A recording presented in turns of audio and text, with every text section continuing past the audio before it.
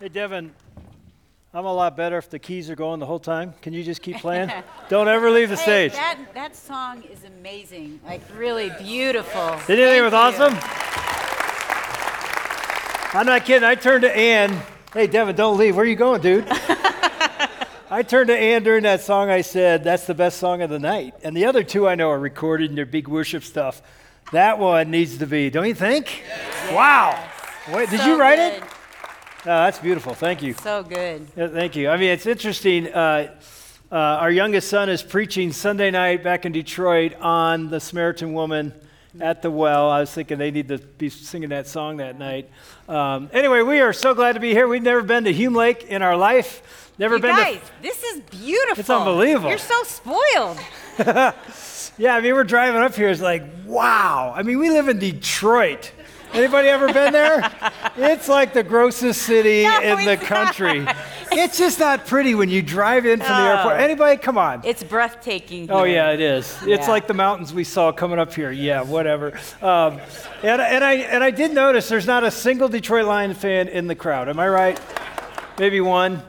There aren't any in Detroit either. Yeah, there aren't. There are. And it's funny, I was telling Jason and the band backstage, I was the chaplain for 33 seasons. I actually own an NFL record that I didn't know I owned until I was a pastor for 30 years of a church in Detroit area. A guy in my church from one of our campuses, I don't know who he was, sends an email to me, and my assistant, Debbie, walks in my office like 2 years ago. She goes, hey, I don't know if you want to respond to this email or not, but it's sort of interesting. I go, okay, what is it? You know, because pastors, we get all kinds of emails, usually really wonderful. You know, anyway, and she reads it to me. She stands in my office, she goes, Dave, I just wanted you to know I did the research. This is officially true. You are the losingest chaplain in the history of the NFL. It's true. 300, he had it all written out, 317 losses in my 33 seasons. So there you go. But you know what? You had more baptisms and conversions. Look at her build me up, yeah. I mean, there are things that go on off the field that nobody ever hears about. The year before we went 0-16, which was an NFL record as well that time, the season before that, we baptized 27 players and their wives and kids. And again, whoever hears about that, you know. But it's almost what we just sang is why we're here and why we are in the locker room with the Lions, and what this whole weekend's about is He springs wells in our wasteland. Yeah. He is our hope. And it's interesting, you know, sometimes when you come to these kind of things, you may think, well, the speaker's on stage, they have a perfect marriage, and that's why they're up there, because they know all the perfect stuff to say. Well, you got the wrong couple if that's where you're hoping, because if you've never heard us, we are pretty... People say you're real. We're like raw. We're way too real, I think, sometimes. And so we're going to be honest. We've been married 41 years. So 3 sons, all married, and 6 grandkids. Mm-hmm. And again, it hasn't been perfect. In fact, if you've ever watched our vertical marriage, we sat with a couple tonight, I don't know where you are, at dinner, and they just went through our vertical marriage small group DVD. It's a video-based thing. And I said, oh, and they're like, yeah, we're here because you guys are here. And I'm like, well, did you like it? Yeah, well, good, you're going to hear it again. Oh, there you are, you're right here, because we're going to do a lot of that kind of stuff. So hopefully it'll minister to you. But you know, we were in trouble in the first year, 41 years ago. Not kidding. You know, our wedding day was, we thought, awesome, and then... Did you guys do that too? On your wedding day, did you think, this is going to be the best life anyone could ever have? Because we love each other more than anyone else has ever in the history of the world love each other. And we love Jesus, so of course. And we're going into ministry, so it's going to be easy. Yeah, and on my wedding day, I really did, if somebody would have asked me, tell me about Dave Wilson's weaknesses, I would have said, I don't think he has any. Like, this guy is unbelievable. Because I faked her out. And then we were going to our first job, and we were driving to Nebraska from Ohio, because we grew up in Ohio. I was going to be the chaplain of the Nebraska Cornhuskers, which I was for 2 seasons. A winning team. I actually won for a couple years. But I remember we were in this huge fight. We'd been married 6 months, and I remember looking at Dave thinking, there is nothing that I like about this guy. I mean, you're shattered when you have that thought, isn't it? It's awful. And then I said, because we were in this big fight, I said, marrying you was the biggest mistake of my life. Yes. Yeah, she yells it. I mean, I'll never forget. She's yelling that, and I responded very maturely. I said, "You're exactly right. What were we thinking? We should have never done this. This is 6 months." And I really thought, we've made a mistake. Like, this is the wrong thing. We missed God's will. God's will is out there for me somewhere else, but it's not here in the car. And I know who she's thinking of. That guy was a loser. Trust me. Trust me. You think I'm kidding. I know who she's talking about. He ended up on the Detroit Lions for 2 weeks. He came to our house for Bible study. I said, "Not you, dude. He was a great guy. Everybody else can come, but not you." Anyway, so there we were. And then we start our ministry with the college athletes at the University of Nebraska. Guess what they first asked us to do? There were several married couples on the football team, and they said, "Would you two lead a marriage Bible study for us?" And we're like, you don't know. And we did. Because that's what you're supposed to do. And we actually pulled out the Family Life Weekend to Remember manual that we went to the conference 2 weeks before our wedding. We didn't really take notes because we thought, how hard can marriage be? You know, all these people were taking notes, but and that's all we had for marriage material, and we started teaching it. And I'll be honest, I don't know if it helped a single marriage at the University of Nebraska, but it saved ours. Yeah, it did. It really did. And I'll tell you something, we won't talk about this till Sunday morning, but when you take what God's doing in you and you give it away, that's when your life starts to change. We often think, "God, you got to save my marriage." He saves our marriage when we help save others. I'm just telling you that's the way it is. When you lose your life for him, you find your life. That's a whole other talk that we're going to get into Sunday morning. But it didn't get better quickly because, 7, 8, 9 months in, I remember we were still fighting every night. And by the way, we're going to talk about conflict tonight. Because I know, some of you have it. We never do, but you guys do. So we're going to talk about that. But we were fighting, and it was just terrible. It wasn't getting better. And I got out of bed at like 3 in the morning and just went downstairs in our little one-bedroom loft and got on my knees and started praying and opened the Word of God. And I couldn't find Dave. And I thought, where is he? And I went downstairs. I found him on his knees reading the Bible. And I did think, well, at least he's reading the Bible. Maybe God will finally speak to him. And I said to him, what are you reading? And he goes, "It's unbelievable, Ann. I'm reading Paul's words." And he says, "To live is Christ and to die is gain." And I just prayed, "God, I would rather be dead than to be married to Ann." He said that to me out loud. Who says that out loud? I said it because one of our mentors said, "Share every little thought you ever have." So I thought I was doing the right thing. That's a bad piece of advice. There's some things you should never say. I mean, as soon as it came out of my mouth, she just looks at me like, I just cried. I mean, she was like, "You what?" And here's the thing. We're laughing now, right? That's funny, right? You know why it's funny? Because I just shared with you, we're on year 41. Yeah. If we hadn't have made it, that's not funny. And here's why we share this as we open up, is that's what I was truly feeling. That was the darkness I was in, was like, I think to be gone would be better than trying to be married to this woman, because it's just not working. And again, I'm guessing, maybe you've never prayed that prayer, but you're sitting there going, "Dude, that's what I'm feeling right now." Some of you are feeling that right here, right now. We've done marriage conferences where couples won't even sit together on Friday night. That's where they are. They're ready to get divorced. And some of you may be there. Others of you have a good marriage. Some of you have great marriages. And some of you have been divorced, and so you know the pain and the heartache that can cause. And so we're glad you're here tonight. And even this weekend, we've been praying, and we feel like God is really going to do some amazing things. Not because of us, but because of him. Yeah, and so here, let's talk about, like I said, about conflict. Because every marriage, I was joking before, has conflict. Maybe you had it on the way here. Usually you do. Oh, yes. On the way to a marriage conference. You should see the conflicts we have before we walk on stage sometimes. But usually you have conflict, and if you have conflict, you're normal. That is part of every single marriage. Here's the thing. Most marriages don't know how to resolve conflict. So we thought, okay, let's start this thing. Let's talk about how to resolve conflict. And again, we're not saying we do this perfectly, but I don't know if you've ever heard the name John Gottman. Anybody know that name? John Gottman is not a Christian writer or a believer, but he's a Jewish man who's an expert writer, therapist, sort of in the marriage space. And he is, if you ever heard of him, you may have heard of him this way, he will sit with a couple and watch a married couple, watch them fight for 15 minutes, and he will tell you if they will make it or get divorced. Guess what his accuracy rate is? 15 minutes, 98% right. Because he looks for things that couples do when they fight that we don't even know we do. And basically, here's what he says. He says, how a couple does conflict determines the health and future of their marriage. Actually, that's my words. That's our big idea tonight. I see you're going to take a lot of notes. You don't need to take notes. If you're like me, you take notes on your phone, which is great because you'll remember 78% more if you just take a single note. But anyway, that's a whole other thing. So if you want to take some things down, they'll come up here for you. But really, the health and future of your relationship is determined by how you handle conflict. And I'm a preacher, so I think that's good because it rhymes. The health and future of your relationship is determined by how you handle conflict. So there you go. It rhymes, right?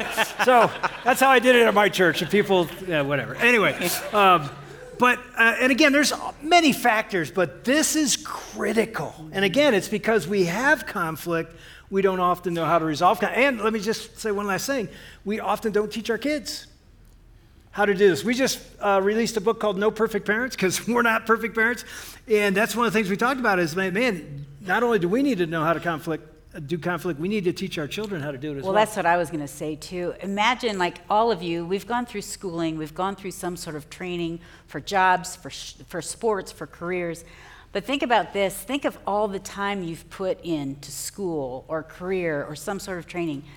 How many hours or years have you learned how to have a great marriage? I mean, most of us have had so little, and yet this relationship we're in is one of the most significant, important relationships of your lives. And most of us have had no training on how to handle conflict, except we've watched our parents. And maybe that's been a good example, but a lot of times that's a bad example. And so we feel like, man, if we can get this down, and then we could teach our kids and our grandkids how to do this, we're going to win. So we're going to fly pretty quick because there's so much to cover. And again, if you want more, just get the book. Seriously, there's a lot more in the book that we can cover. We do a whole thing on anger in the book because I had some real anger issues. We're not even going to get into that tonight. Some of you just went, I got to get that book because my husband's really angry. You're never thinking of yourself, by the way, right? That's what you do at marriage conferences. You're always going like this whole time. He's talking to you. No, he's talking to you. All right? So here's the first thing to write down or just jog in your mind. There's at least, and we're just going to give you 4 patterns or styles that people have when it comes to conflict. And you'll have one of these predominantly. You may mix and match some, but you'll probably, when conflict happens, you'll either be the first ones win. Some people are winners. They're good at conflict. They like it. They usually win the conflict because they bring fingerprints and eyewitness accounts and photographs and they can prove their point. But they don't avoid it. They're like, oh, we're going to get into this? Okay, let's go. So they're in it. And then the next one is the person that will yield. They'll yield. And what will happen is they will give in an argument or fight, even if they think they're right and the spouse is wrong, but they'll give in for the sake of the relationship. Does that make sense? Yeah, third one would be withdrawal. This is a person that doesn't like conflict. They may get in their car and drive away for a couple hours or 3 weeks. I'm just kidding, but no, they don't like it. And so they just, sometimes if they can't get out of the room, they shut down emotionally and you can't really even get them to engage. They just don't like conflict. It's something that they consider as bad and they get away from it. And then the last one, and this is what we want to get to tonight, is a resolver. Someone that says, I can't sleep if this isn't resolved. And they drive you crazy sometimes, but they'll follow you around the house and say, we got to talk. We haven't resolved this yet. And it's a good thing, but it can also sometimes be a bad thing. So anyway, here's the thing. You don't know us. I mean, well, let me ask. Did you guys kind of figure out what you are? Yeah, you kind of know, and you probably know what your spouse is too. It'll be interesting to talk tonight to see if you agree. What do you think I married? And again, we knew none of this when we got married. I just thought I married the most incredible woman in the world, and I still think that, but she was a winner. Yes. She loves conflict. I don't love it. I'm like, let's just do this. We'll be better after it. Yeah, and her family, that's what they did. I mean, her dad was my baseball coach in high school, and they got after it, and then they resolved it and moved on. And I'll ask you what you think Dave is based on his history. He has parents that divorced when he was 7, both alcoholics, and they were fighting. There was abuse going on all the time. So what do you think that creates? What? Exactly. Yeah, I was a withdrawal. I didn't know that, but I saw conflict as bad. It ended in divorce, and every relationship I ever had. I didn't know it. I just walked away when conflict happened, girlfriends, whatever. And so we get married. We don't know any of this stuff. Isn't it great? You get married, you have no clue. You just think it's going to be awesome, it's going to be easy. And we get in a fight. We're coming on staff with Athletes in Action. We're raising our financial support as missionaries. And we're new Christians. We're really new. I'm 19. Dave's 21. 22. And I was really mature. And so we get in this fight at her parents' house, and they were all gone. The windows are open. It's in Ohio in the summer, and we start yelling. It's our first big fight. And I literally get up, and I don't even know I'm doing this. I start walking out of the family room into the kitchen. And he does kind of this, just like. I don't remember doing that. But yes, anyway, you did. She's right. So I did that, and I walk out, and as I'm walking toward the kitchen, I hear her yell from behind me. I'm shocked. Like, he just gets up and leaves. And so I'm like, what are you doing? Here's the winner. Watch this. He just does that. And I'm like, oh, come back and fight me like a man, you chicken. Oh, you guys, how bad is that? In fact, that's the title of this chapter of the book. Come back here and fight me like a man. And I remember she yells that, and I'm like, 20 feet away, and I turn around, and I didn't know what to do. And here's what I did 41 years ago, okay? I've changed a little bit. I turn around, and I go, yeah, well, bleep you, and took off. And as I'm walking up the stairs, I hear from behind me, oh, yeah? Well, beep you. She double bleep. I turned around, I said. I never even cursed at that time. It's like, look what you've made me become. She's blaming me. Can you imagine what the neighbors thought? Oh, that's that young missionary couple over there. So he goes and sits on the bed, and I sit right beside him. I put my hand on his knee and said, we need to talk about this. And he just says, get out of here. I remember it like yesterday because, I didn't know it at that point. I had never resolved a conflict. I had always done that. And by the way, think about this. This didn't hit me till decades later. Some of you know this. In the 10 Commandments, back in Exodus 20, the first time the 10 Commandments are revealed, God says through Moses that the sins of the father will visit down the generations of your family. Scary passage to think about. And I didn't even know the Bible said that. What I did that day was exactly what I saw my dad do. Usually drunk, but I heard him curse at my mom, hit my mom easily, and leave. And I never connected the dots to like, oh my goodness, I was copying the same thing. Because Ann already said, I had a belief that conflict's bad, you avoid at all costs. So when she came up and sat beside me, literally I was like, what are you doing? Just get out of here. And she's like, we can't talk. I'm like, what are you talking about? I had never done that in my entire life. How do you think our marriage would have gone if that's the way we would have kept going? We wouldn't be here. We'd be totally isolated. We wouldn't have made it 10 years. We would not have made it because I had to change my belief. And I'm telling you right now, this is the true belief. Conflict is not bad. Conflict is neutral. How you handle it determines bad or good in your marriage. And every one of you shaking your head, you're like, yep, I've been both sides.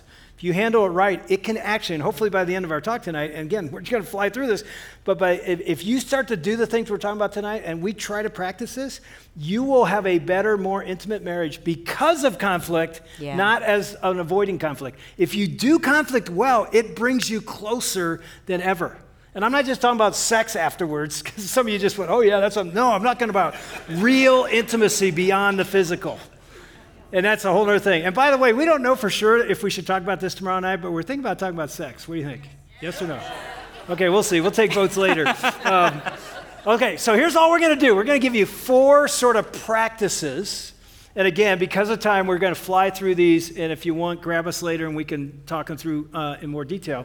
But just sort of four practices or 4 things to do when conflict happens, okay? And they're going to be very simple. You can tell probably already, we're not profound. We're just basic, simple, practical. Show me, tell me how to do this. And how God's word applies to it. All right, so we're going to tell you one last story from our lives. As you listen to the story, you figure out what we're going to tell you to do wrong and to do right, because there's a lot we did wrong in this story. There's a couple things we did right. And as you hear the story, I think if you're listening really close and watching, you'll say, oh, there's something you should do right there. Okay, so it was our second son, Austin's how old? 32? So it was 14 years ago. I was preaching on a Sunday morning. We had 8 campuses at our church. I was at one of our campuses. It was between the second and third service. I was outside at this high school that we were renting for this church. And you guys know the story. They're laughing. So people are coming in. I'm sort of saying hi. And it's like 5 minutes before I got to go in and start the service. And I see our car and whips into the parking lot like Mario Andretti. Boom, and parks right in the first spot, right by the front door. And she jumps out with our middle son, Austin, and our youngest son, Cody. Yeah, they're 16 and 13. And so I'm late. These guys are late. I feel like everybody's in there. We're so late. And I see that spot. I'm like, thank you, Jesus. And I whip in there. And then I see Dave. He's not usually outside greeting people because even in April, it's still cold in Michigan. And so I go up to him like, look at you out here greeting everybody. You're so nice. And I smile, but under my breath, I say, move the car. And I said, no, because Jesus gave me that spot. She did. She said that. I go, Jesus did not give you that spot. Move the car. She goes, I'm not moving the car. So I grabbed the keys and I flip them to Austin, Austin, move the car. And I stand in front of our 16-year-old like, he's not moving the car. And I'm like pushing her. All these people are coming in the door. And I'm going, hey, welcome to Kensington. And the whole time I'm like, you gotta move the car. And she's like, I'm not moving the car. And then I'm like, I gotta go preach. And I just go in. You know? I go into the church. I go in the very back row. And I sit there with my arms crossed. And I think, I don't even like the pastor of this church. And so I get home after that church service, because it was the last one of the day. And you have those fights, you're still fighting an hour later? Yeah. Not always, but this one, I walk in and just start yelling at her. And we've been married for a while. We weren't even yelling at that time. Yeah, it was just like, I can't believe, no, here's the thing. You're sitting there going, what is this conflict about? I don't even understand. Are you mad because she took a park spot? Yeah, okay, I'm going to tell you. I'll give you my side. And then she'll give you the wrong side. But here's the thing. And this is the way that our church, I was one of the founders of our church 30 years ago, and when you're a founder, you set the core values of your church, okay? And I'm not saying these should be the core values of any other church, but these are the core values of Kensington, and 20 years in, they still are. 30 years in, they're still the core values, and one of them, which is a critical one to us, it's like visceral to us, is we leave the best parking spots right by the front door for our visitors, for our guests, not for our members. They were already there. They were not there. I was so late. They were late. not there. They were already inside. It's a core value. We'd have people, when they join our church, put a hand up and say, I will take the parking spot in the back of the parking lot or across the street. It was just something. And so the pastor's wife comes in and parks in the best parking spot by the front door. That's supposed to be safe for people going to hell if they don't get to come to church. You know what I mean? You're really making your case tonight. And so anyway, when I saw her do that, I'm like, oh, you can't do that. And she knew too. She knew she was in sin. But but she's like, Jesus gave me that spot. No, he did not. So anyway, I walk home and, I'm yelling across the kitchen like, I can't believe you parked there. And she's yelling back. I'll never forget this. Cody, our youngest, who's the guy who's going to preach Sunday night. What was he? 13. He's sitting at the kitchen table. And he lifts his hand up like he's in class. I remember I'm like into it. I look over and I'm like, what do you want, And he goes, hey, don't you and mom like travel around the country and teach couples how to resolve conflict? That's what he said. Like, yeah, can you show me? I said, yeah, you just sit there, young man, and you watch.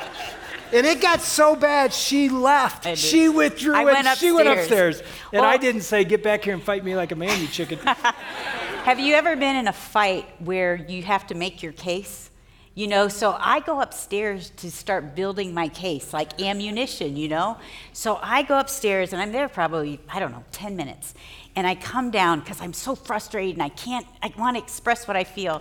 And I come downstairs and I make this grand entrance. I'm like, all right, here is the truth. I figured it out. I do everything around here. I take care of the house. I take care of the wash. I'm cooking. I'm cleaning. I'm doing all this stuff. You're at all your Kensington. You're preaching. Oh, Dave, you're amazing. You're so wonderful. I am getting stuff done here. I mow the grass. I take care of the cars. I wakeboard just to be with all the guys. I snowboard just to be with all you guys. I'm doing all this stuff all the time. So if there's one Sunday that there's a parking spot by the front door, I should get to take it. win. Yes. Yes. There better not be any guys clapping. I'm just checking. I mean, she does that, and she was even more amped up than that. She was barking this thing out, and I'm just sitting there at the end of the kitchen table. Cody's at the other end. Again, he's 13. He looks at me during this rampage, and there was no word spoken. Every guy knows this look. It was like, dude, you are toast. Because she was making so much sense, you know. Okay, listen close. Here's where you can learn something that I didn't even know that was going to happen in this moment. So she does that, and she ends with saying, if there's one time that I should be able to take part, but I should be able to take it. And it gets real quiet. And you know what? I was thinking later, you know, sometimes we think, should our kids ever see us fight? I think it's healthy. I think we got to be careful. But for him to see what then happened, I think was actually a beautiful thing. Let me put a little footnote there. As long as, and I think this is really important in conflict, that you're not calling each other names. Yeah. You're not cussing at each other, that it's not inflammatory. You know, you're not saying, I'm going to get a divorce or whatever. If they can see a healthy conflict, I think it's really good for them to see the resolution of it as well. So she finishes, and it's quiet for 10 seconds, and I say this. I said, let me ask you a question. Do you feel like Kensington, that's the name of our church, do you feel like Kensington is more important to me than you are? And she didn't even verbally answer. She just shook her head. And then, and here's the thing. At that moment, I was like, oh, this was never about a parking spot. All the women here already knew that. Maybe the guys did too. I did not know that till that moment, that this was about her feeling loved and being a priority in my life, more important than my job, which we're going to talk about tomorrow morning. I did not know that till that moment. And when she shook her head, it was like, oh my goodness, here it is. And by the way, when she went upstairs, and we're not going to talk about this, but man, write this down or log this in. One of the most critical things you could do in the middle of a conflict is what I did when she went upstairs. I prayed while she was gone. I didn't, obviously.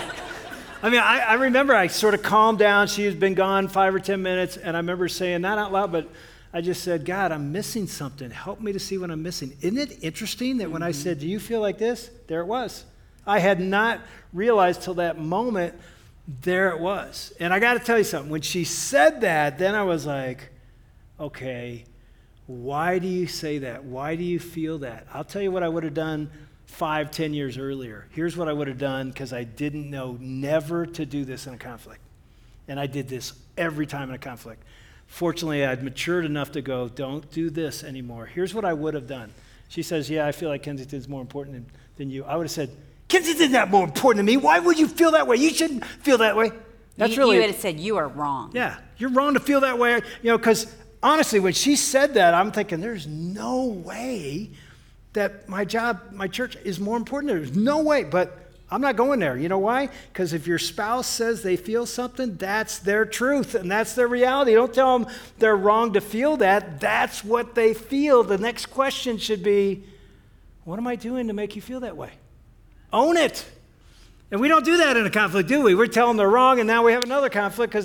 But I would have done that years ago, and all I knew was right there is like, oh my goodness, I am doing something I don't even see that's making her feel unloved.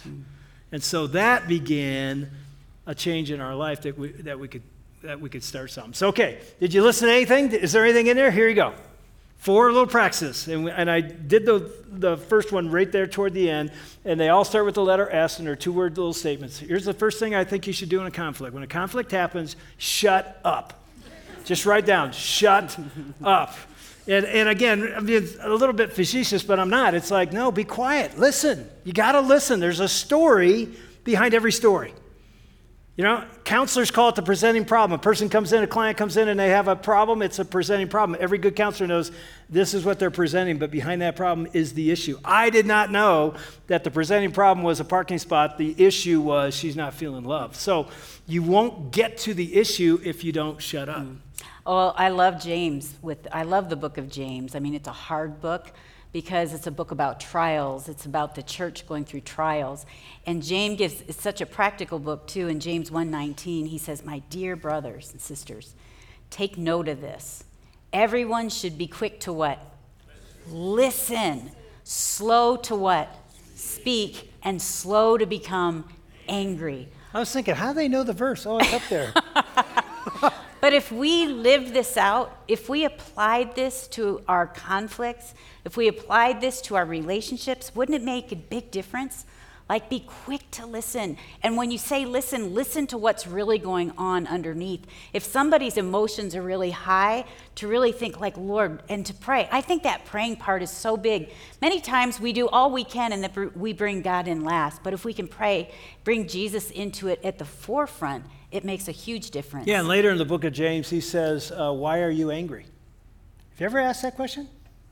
Most of the time we don't even think about it. What is the root? What is this thing coming to? I always talk about an extension cord. What's it plugged into? And I did not know what the anger and the conflict was about until I shut up and actually listened long enough. Like when she was doing her little thing, I'm like leaning in and that's where I thought, oh my goodness, all this stuff she's saying, there's something she's saying behind it. Could it be this? And I asked a question and there it was like, oh wow, here we go. So that's their first practice, okay? Second practice is soft answer. Shut up.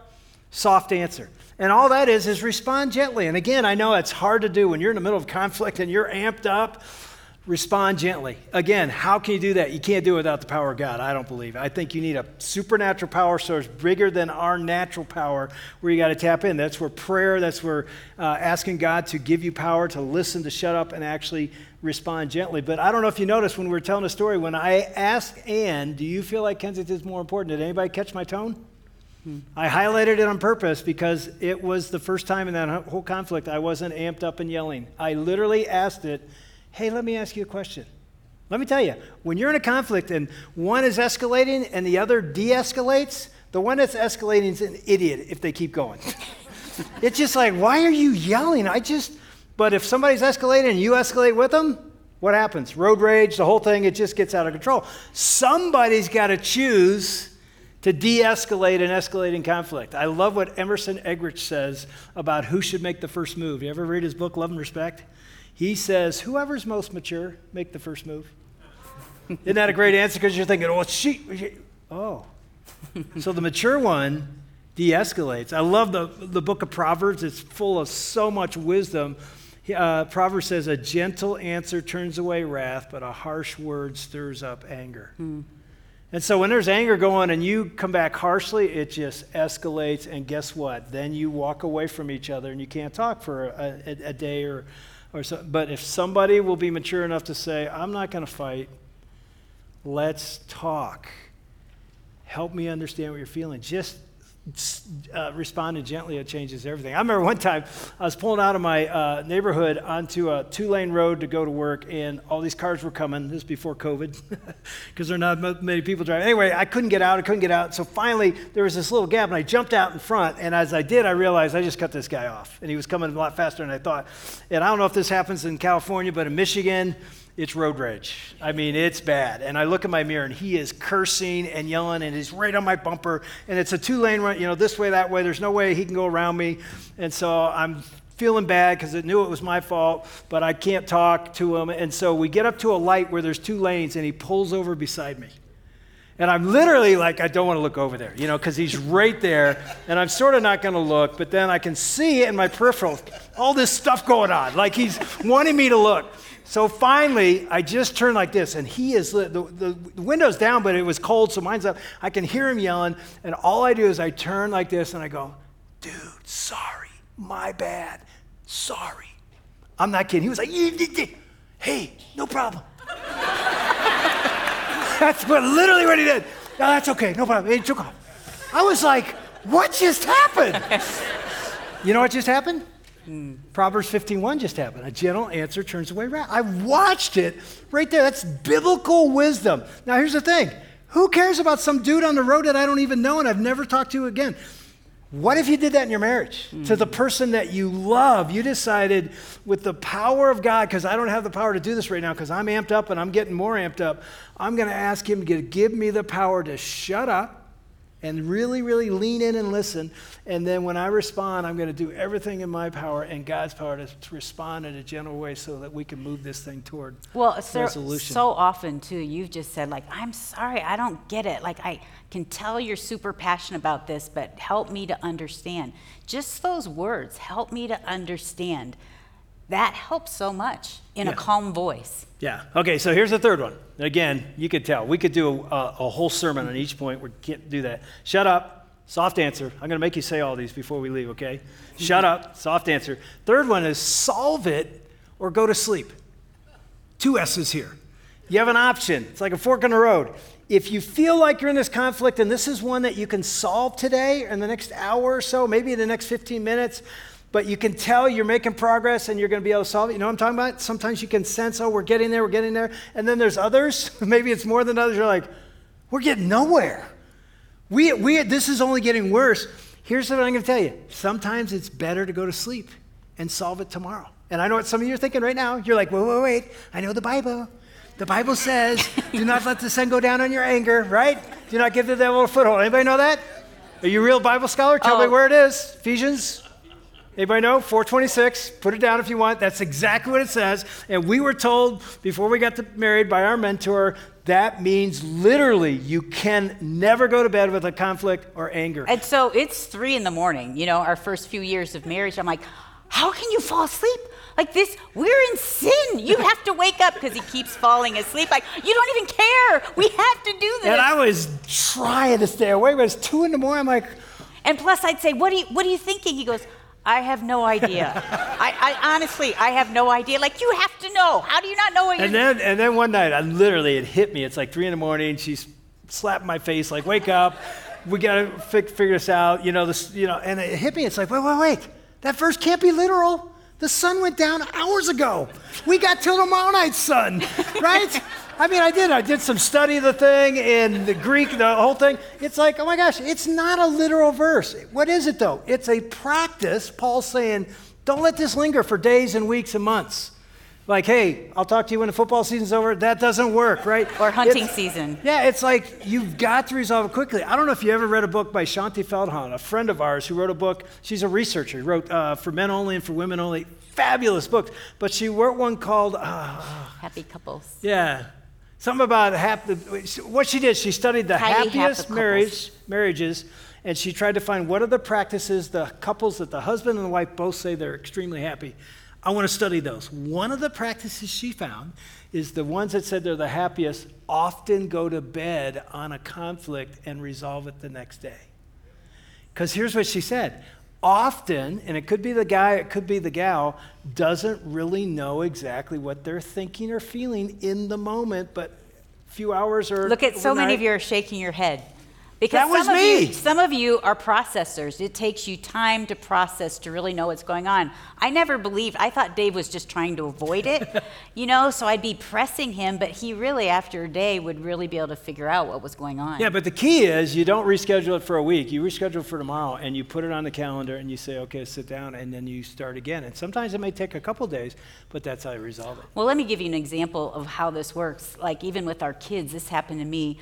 I think our oldest was 13, and we got in this tiff before school, and he had a terrible attitude, and I'm like, you're not doing anything this weekend. Like, your attitude is so bad right now. And so I'm driving him to school that day. He's sitting beside me in the passenger seat, and I said, hey, I'm sorry. Like, I shouldn't have gotten mad like that, and let's talk about it before you get to school. And he's sitting over in the passenger seat, and he has his arms crossed.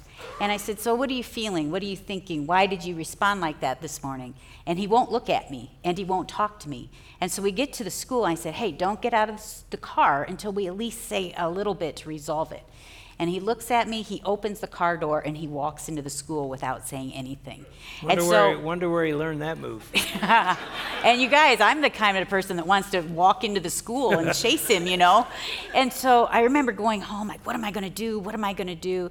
And this is the part, I think, too, again, we go to God first. And finally, after I was trying to figure out what to do, I prayed like, Lord, I know that you say in James, if any of you lacks wisdom, let him ask of God who gives generously and without reproach. And so I was praying like, Lord, I need wisdom. Help me to know how to do this with, especially when you're panicky with teenagers.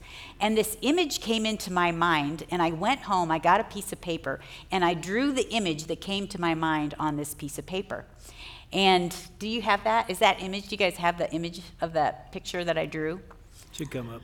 Anyway, so Piece of art. I draw this picture of a stick figure. That's it. See, my artistic abilities. I draw this picture. I put it on CJ's desk where he studies at night.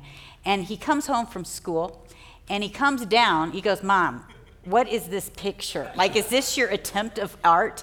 And I said, "Oh, yeah." I said, "Yeah, that's me, and that's you, and we had a fight today, and so it's represented as like a brick, and that's the brick that we just developed in our relationship." And he goes, "Oh, Mom, I'm not even mad about that anymore." I'm like, "I'm not either. I'm not mad, but it doesn't mean the brick disappeared. It means we're just not mad that it's there." And I said, "And let me tell you, CJ, Dad and I speak all over the country all the time, and we see relationships of husbands and wives that love each other, but they have this big fight, and they never talk about it, they never resolve it, and they spilled a brick." And then I took my pencil and I said, "Then they have another fight, and they never resolve it." And I put another one, and I put it to the point where there was a wall. And I said, and I see parents with their kids that had fights and they don't resolve it. And they have these relationships of people that love each other, but they've built these walls, and after a while, you can't even talk to each other. And you don't even know how to tear down the wall because there's been so much unresolved conflict. And it's so funny, as only a 13-year-old can do, he just goes, "So how do we get rid of the brick?" Which was great, And so we basically talked, we apologized, we kind of went to that shut up, we did all those steps, and we apologized to each other, we prayed, and it was so sweet that night because as he was going to bed, we were praying for a couple of our friends that were getting divorced, and as I was turning out the light, he said, "Hey, Mom, did no one ever teach them how to get rid of the bricks in their relationship?" It's like, man, we've got to teach our kids and grandkids this stuff because that right there, that brick, you know what that is? It's a foothold. It's a stronghold. And those are the things Satan uses to kill relationships. And obviously, if you build brick upon brick a wall, and some of you are sitting there right now going, "We've got a mini wall or maybe a really high wall," the last principle is critical. And I'm smiling because to try and talk about this topic in 5 minutes is impossible. So I'm just going to touch on it, but it's all about forgiveness. You've got to seek or grant forgiveness.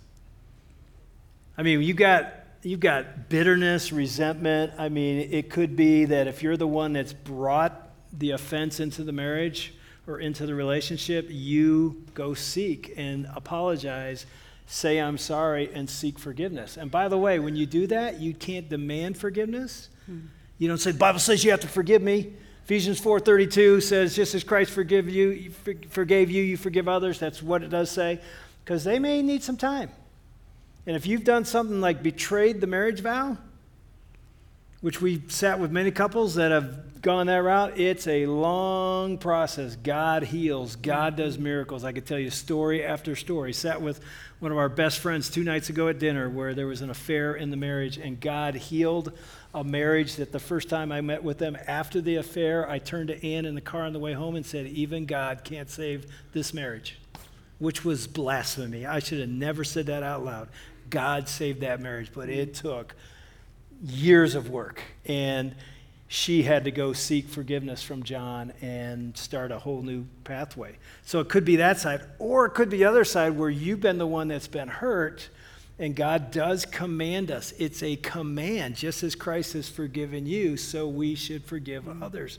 Again, I'm not saying that's easy, and I'm not saying that's quick, but I will say this, and I don't have time to get into it, but it took me 35 years to forgive my dad for walking out with his girlfriend when I was 7, and actually taking me on vacations with his girlfriend when he was still married to my mom. I don't even remember some of those. But anyway, long story, 35 years later, I forgive him. And the day I said I'm going to forgive my dad took me 5 years after that day to actually do it. That's how long it took. I thought, I'm going to do it by this weekend.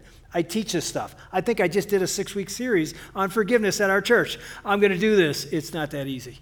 And if it's been a deep wound, it takes time. But I'm telling you, if there's a wall that's been built up, the only way you get through that wall is brick by brick, resolve, resolve, resolve. But at some point, you've got to do this. You got to take what you're holding on to, your right to punish, and let it go. And again, I'm not saying that's easy. In fact, I would say it's impossible without the power of God. And we said, we're going to give you 4, right? Do you remember what they were? We just did 4. First one was what? Shut up. Second one was, man, that's good. Third one was solve or sleep. Last one was seek or grant forgiveness. I lied. We got one last one. But I won't talk about it because the rest of the weekend we're going to talk about this one thing in every talk. And this one, if you don't do any of the other 4, just do this one. And I mean this. This will save your marriage. Surrender to Jesus. Surrender to Jesus. And I mean that because all these things sound great. Oh, I'm going to shut up. I'm going to soft answer. You can't do it. Without the power of God in your life, vertical marriage means if you don't go vertical and find life in Christ, which again, we'll talk about that more tomorrow night and Sunday, you cannot do this unless you surrender completely and say, I'm no longer living for me or my agenda or even for our marriage. I am living my life to honor and serve you, Jesus, my Savior. Would you make me the man? Would you make me the husband, the dad I need to be? And she's praying the same thing. That's a marriage built on a vertical foundation that God can do a miracle in. And we want to end by having you watch this video. Is that what you're going to? Yeah, I'm kind of a visual learner, and so when I teach, I like to do visual things, and this came to me.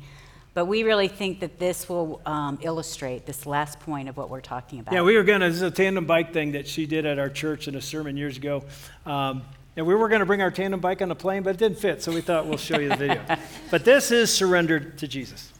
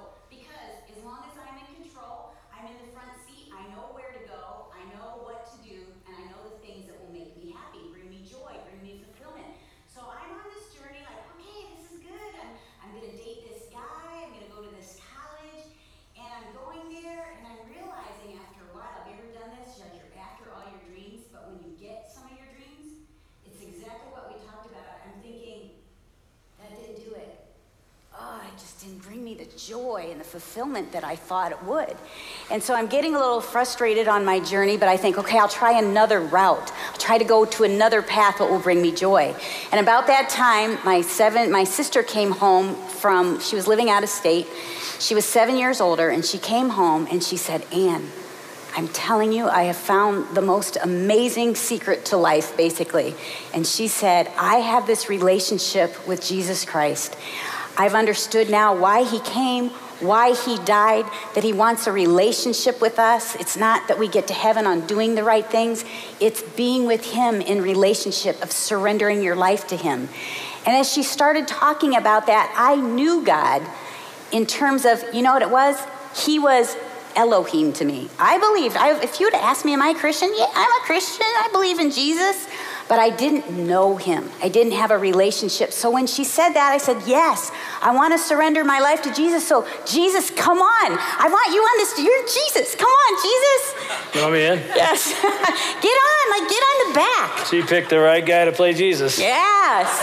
So I'm on this journey, right? Like, okay, you ready? We're going. Like, you're going to get me to heaven, right? This is yeah, sure. Yeah, okay. So we're going. I think this is awesome. Jesus is with me, doing the things.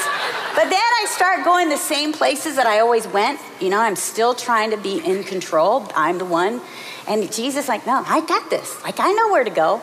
So I go to the same paths, and I'm so frustrated. And now it's worse because Jesus is on the back, and he sees where I'm going. So now I feel guilty. So as I'm going, I think, oh, this is terrible. And I feel this nudging of Jesus, and I feel like he's wanting to be here, in control, taking me on this journey. And the more I discover who he is in the Word, the more I'm realizing he loves me. He's designed me with a purpose and a plan. And what would it look like if I allowed him to be in total and complete control and to lead me on this journey? And so I was so scared. I was so scared because I thought, what path is he going to take? He might take me to Detroit. He might make me marry a pastor. Who knows what he would do? He would never do that, honey. But I made this prayer. I'm like, all right, Lord, I give you everything. I'm going to put you in total and complete control. I'm going to trust you. It was so scary, but I thought, all right. But it felt good, like, okay, here we go. And like, yeah, I'm free. I can let him go wherever we want. We're going. But then after a while, it's all good for a while, right? But then it's like, wait, why are we going down this road? Like, I do not like that road. I don't want to go down there. It's scary. It's risky. Trust me. It's awkward. So then I'm starting to look over. I'm being the backseat driver. Like, no. I never said that I would go there. No, I'm going to help you. Let me help you, Jesus. I'm trying to get this thing. Like, Lord, no. Like, don't do that. Like, no, here, I'm going to help you. Have you ever done this? I am good at helping Jesus. Like, Jesus, no. And I get so scared and I want to control it. And he's saying, Ann, trust me. Just go where let me take you where I know you will find joy and fulfillment. This is good, right? Yeah. I didn't know you were going to. And here's what happens. Crawl in my head. And I think what happens is when we're back here, it feels scary, and sometimes we don't want to do it. And I think sometimes God is saying, just cling to me. And there's sometimes it's so hard that I can't even pedal. And it's almost like I just want to cling to him, close my eyes, and trust him for everything. Because this is the scariest position at all. And yet, it's the safest, most wonderful place we could ever be.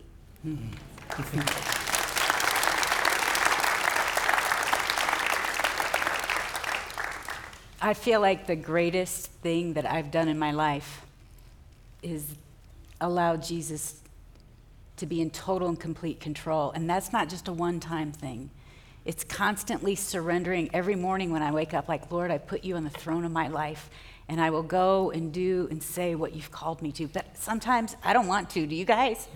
Especially when you feel like you've been praying the same prayer for 10 years, or it's just he's not hearing. But I'm telling you, he loves you, he hears you, he's fighting on your behalf, and he's here. And I just, if I could encourage you, and for Dave too, the both of us, I know that Dave has done the same thing. It's what we live our life for, is Jesus, because we have been more fulfilled walking with him and being with him in total surrender, because he knows us and he loves us. And I would just close with this, and we'll pray for you, is that image of Ann clinging to me is the image to have in your head of not clinging to your spouse, although that's beautiful and important, clinging to Jesus. That's what that image was. And if you want hope this weekend for your marriage, here's what we tend to do. We tend to cling to our spouse. Or think if they would just get their act together, we could be fine. And every wedding I do, I'm looking at that couple and I'm thinking, they think he's going to make her happy. She thinks, or he thinks she's going to make, and there's going to be joy there, but you're not going to find it there. You're never made to find it there. You find it here. And so when you say this weekend, I'm going to cling to Jesus like I never have before, and you can't make your spouse do it, you can pray for them, but that's their decision.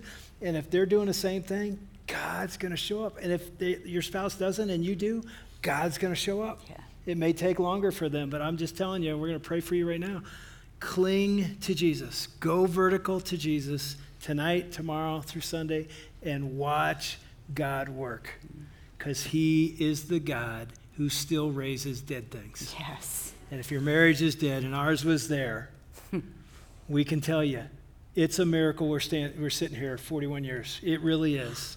I mean, you look and think, oh, yeah, no, it was barely going to make it. And we'll tell you tomorrow what happened at year 10, and we almost did make it. Jesus raises dead things, and he still does it. Father God, we thank you for who you are. We thank you for Jesus and his life, his death that paid for our sins. We are forgiven and free. And his resurrection that says there is new life. There is new power. There can be a new marriage that is rebirth right here this weekend. And God, I know there are couples that are hurting. I know there are couples that are doing awesome. I pray for your power, for your beauty, for your presence to be real tonight and this whole weekend. Even as couples go back to their rooms and maybe struggle, maybe have unresolved bricks and issues in their marriage. God, I pray they'd sense there's a God who loves them, that's with them, and can help them get to the marriage and the intimacy that you've created them for. So God, make yourself real this weekend to us. We love you and we thank you in Jesus' name. Amen. Amen.